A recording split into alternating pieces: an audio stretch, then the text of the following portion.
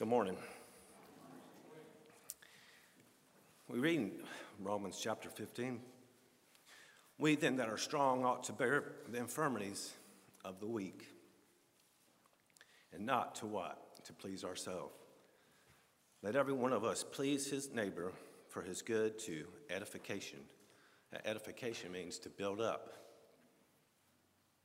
We ought to strengthen them in armies of the weak, or to build up for the good to their edification. For even Christ pleased not himself, but as it is written, the reproaches of them that reproached thee fell on Paul. He said, for whatsoever things were written aforetime were written for our learning, that we, through patience and comfort of the Scriptures, might have hope. I don't know about you, but I stand in need of patience. I don't know about you, but I need patience on a daily basis. I need comfort. I need comfort on a daily basis. All of God's children, I feel and desire, need comfort. And God is the God of all comfort. He can give you patience when we don't. We're at the end of the wick. We're about to blow up. So he says, for whatsoever things were written aforetime were written for our learning, that through patience and comfort of the Scriptures, we might have hope. I desire hope here in this life. So I want to look at a few things about the subject of trust. And we can look back in the Old Testament to gain some knowledge about trust. Where do we put our trust? A lot of things in this life we give our trust to. We give our trust to a lot of things. We give it, some people give it to Facebook. Some people give it to Instagram. Give it to all kinds of social media, their TV, their phone. Pull that out. You leave home without your phone, I guarantee you're doing a U-turn. I forgot my phone. You can't go nowhere without it. You trust it. It's going to give you what you stand in need of, whether you think it does or not, to get you through. We used to go about our daily lives, not, without the cell phone. But I know technology's advanced, and we do a lot of things on the cell phone. It's really hard to get by without the cell phone. But I want us to know where to put our trust here this morning. So we can look at the Old Testament. In Proverbs 3 and 5, it says, trust in the Lord with all thine heart, and lean not unto thy own understanding, but in all thy ways acknowledge him, and he shall what? Direct thy path. Where do we put our trust? We put our trust in the Lord. That's our only trust. He is trustworthy and deserves to be trusted in times of need, in times of patience, in times of comfort. Where do we put our trust? Not in the things of this world, not in the gold and silver, not in money, not in the heart. If you'll read with me in Proverbs 28 and 25, Solomon says,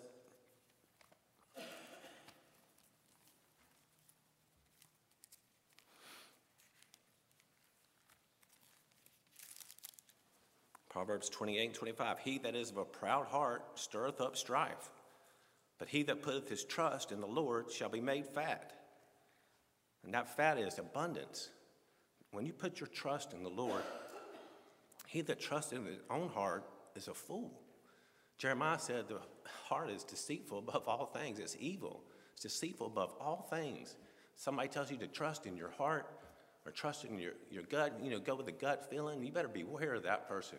When they tell you to trust in the Lord to provide for you, to give you comfort and strength, that's where we're going to put our trust. As a kid growing up, going through tough times, going through school, going through the work life, if you don't put your trust in the Lord, you're going to come up far short. Don't go with what your heart feels. Go with what the Lord feels. Go with him. He is trustworthy. I'm not very trustworthy. We're not very trustworthy as people. Don't put your trust in man. Don't put it in the flesh. Don't put it in the arm of flesh. It's not where we're supposed to go for our trust. So let's look at what the psalmist says in Psalms 146, 3 and 5. He says, put not your trust in what? In princes. David was a prince. We're to put our trust in the Prince of Peace. He says, put not your trust in princes, nor in the Son of Man, in whom there is what? There is no help. There is no help in the Son of Man. That's not where we put our trust here in this life. He says, his breath goeth forth. Our breath, we breathe in and we breathe out on a daily basis. One day, he says, his breath goeth forth, he returneth to the earth. That's where we are. We go out, our breath goes in and out, we breathe, we go about our daily lives, and one day that's all coming to a halt.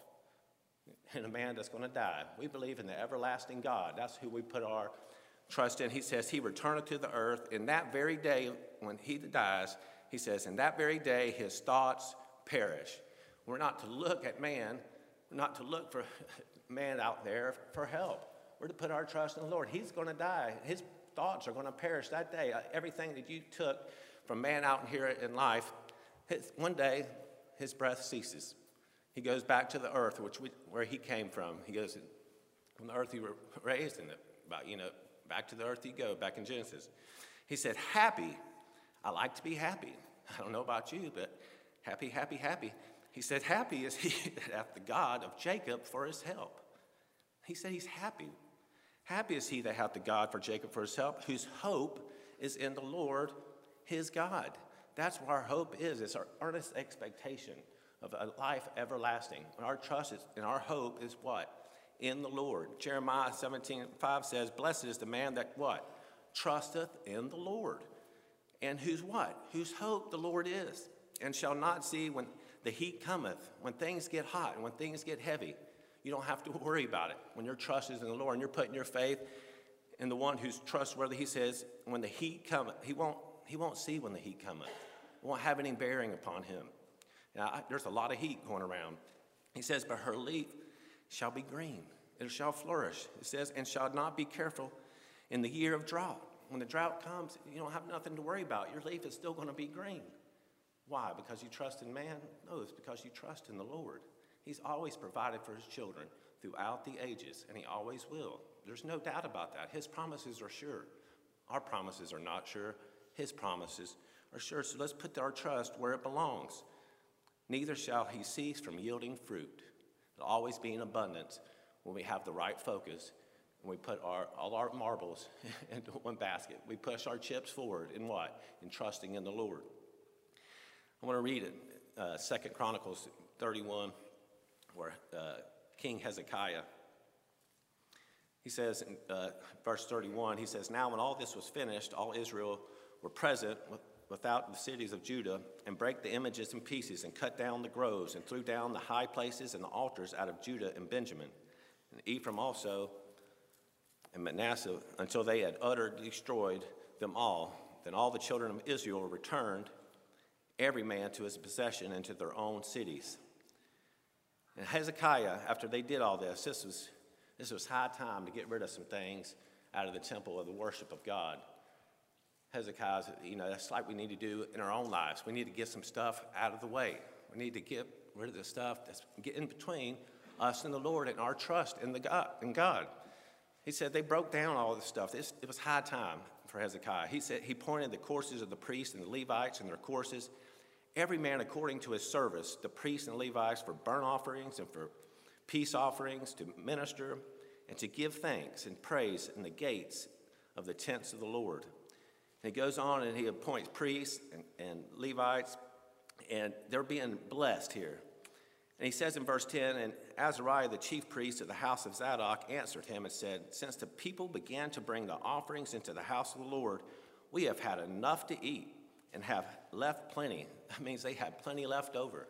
They were being abundantly blessed for removing those idols worship, to removing those things in between them and the Lord. They were trusting the Lord. They listened to Hezekiah. They got rid of all the bad things. They get them out of the way. Now they're being blessed by the Lord.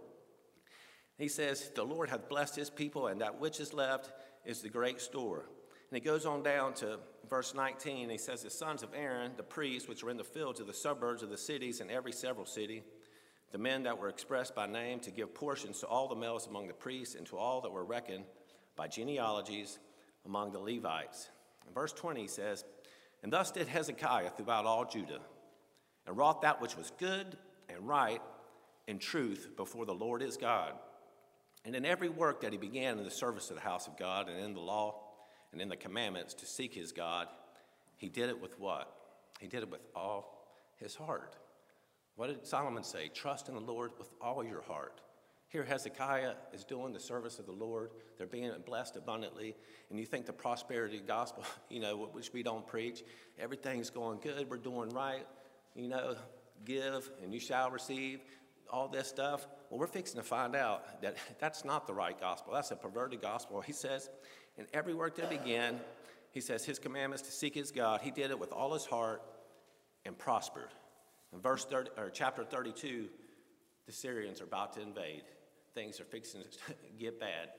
You can expect things when they're going good. It's right around the corner that the waves will keep rolling in.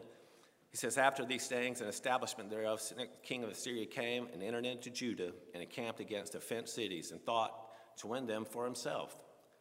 And when Hezekiah saw that Sennacherib was come and that he was purposed to fight against Jerusalem, he took counsel with his princes and his mighty men to stop the waters of the fountains, which without the city, and that did help him. The Lord expects us to be diligent in the service of God. God will bless his people, but we need to be doing some stuff, even though we know the final end, that God is the ruler over all and that he takes care of his people. But we're to be diligent in doing some things. Here he is. He knows what the answer is. He knows that God is going to protect them. God is going to provide for them. They're doing the things that are right. But here he is doing a list of things that I want you to read with me that he's doing. He's not just sitting back, and going to deliver a great message of comfort to them. They're being diligent. He said he took counsel with his princes, mighty men, to stop the waters of the fountains which without the city, and they did help him. So there was gathered much people together who stopped all the fountains and the brooks and ran through the midst of the land, saying, why should the kings of Assyria come and find much water? They were making preparations to stop the enemy, and the Lord's going to come and overtake them, but they're going to do those things which God expects us to do. God's given us all the ability and to do those things which is right in his sight and things that please God. He expects worship. He expects what they were doing. Get those idols out of the way. Bless them. And here they are preparing for the Assyrians that were too much for them. Psalmist says that some believe in horses and chariots, but we believe in the living God. He says, and he strengthened himself and built up the wall that was broken and raised it up to the towers and another wall without and repaired Millo in the city of David and made darts and shields in abundance, which means swords and shields. He says, and he set captains of war over the people and gathered them together to him in the street of the gate of the city and spake comfortably to them. I love to be spoken to comfortably. He speaks comfortably to them. He's easing their fears. He's easing the sorrows that they're having when the Syrians are about to take them over. He says he spake comfortably to them. The Lord speaks comfortably to his children. It's that still, small voice. That is a comfortable voice, not a God of wrath, a God of vengeance, but a comfortable voice. He says that Hezekiah spake comfortably to them, saying, be strong and courageous. They stood in need of being strong and courageous. He spake comfortably to them. He says, be not afraid, nor dismayed for the king of Assyria, nor for all the multitude that is with him. For there be more with us than with them. It's just like the prophet's servant when he looked out and saw, thought there was definitely more than them around him. And he opened up his eyes and he saw that there was more with us than with them. He saw, I tell you what, when the Lord opens up our eyes to see that there is more than them, or more with us than with them. He says, with his arm is an arm of flesh, but with us is the Lord our God to help us and to fight our battles. And the people rested themselves upon the word of Hezekiah, king of Judah. Tell you, Hezekiah, this whole story, it goes on to tell about how he was actually lifted up with pride before his death. But it just tells me that the Bible is written of God. There's things written aforetime that were written for our learning through patience and comfort of the scriptures. Where did we put our trust in this morning? I want us to trust in the Lord and him alone, not depend on the arm of the flesh, not to trust in the heart, not to trust in riches. All these things grab our attention. All of them grab our attention for trust. Everything you got to put your trust in. The other day, my daughter rode down to Gilletsville, first time by herself. That was scary. Sister Molly told me she was driving for the first time by herself, and I had to let go. I had to trust she was going to make the right decision. Trust that she was going to, get there safely and back. But that's not the trust I'm talking about. That's not a good trust. The trust I'm talking about is the trust in the Almighty God, the one who can deliver, the one who will carry you through this life when you're facing trials and troubles and you're facing the armies that are quickly upon you, you can put your trust in the Lord because there's more with us than with them. If God be for us, who can be against us, right? If God be for us in all these things, and his providence and his care and his comfort, and give us patience, and I tell you, there'll be more with us than with them. Let's put our trust in the Lord. I want to exhort you this morning that we walk the remaining days of our life. Isaiah 26:3-4 says, "Thou wilt keep him in perfect peace, whose mind is" what? "Stayed on the Lord. Because he trusteth in thee. Trust ye in the Lord forever, for in the Lord Jehovah is everlasting strength." We have everlasting strength with the Lord. With us, our strength is only to our dying day. But one day, we'll have everlasting strength in the presence of the Almighty God. I thank you.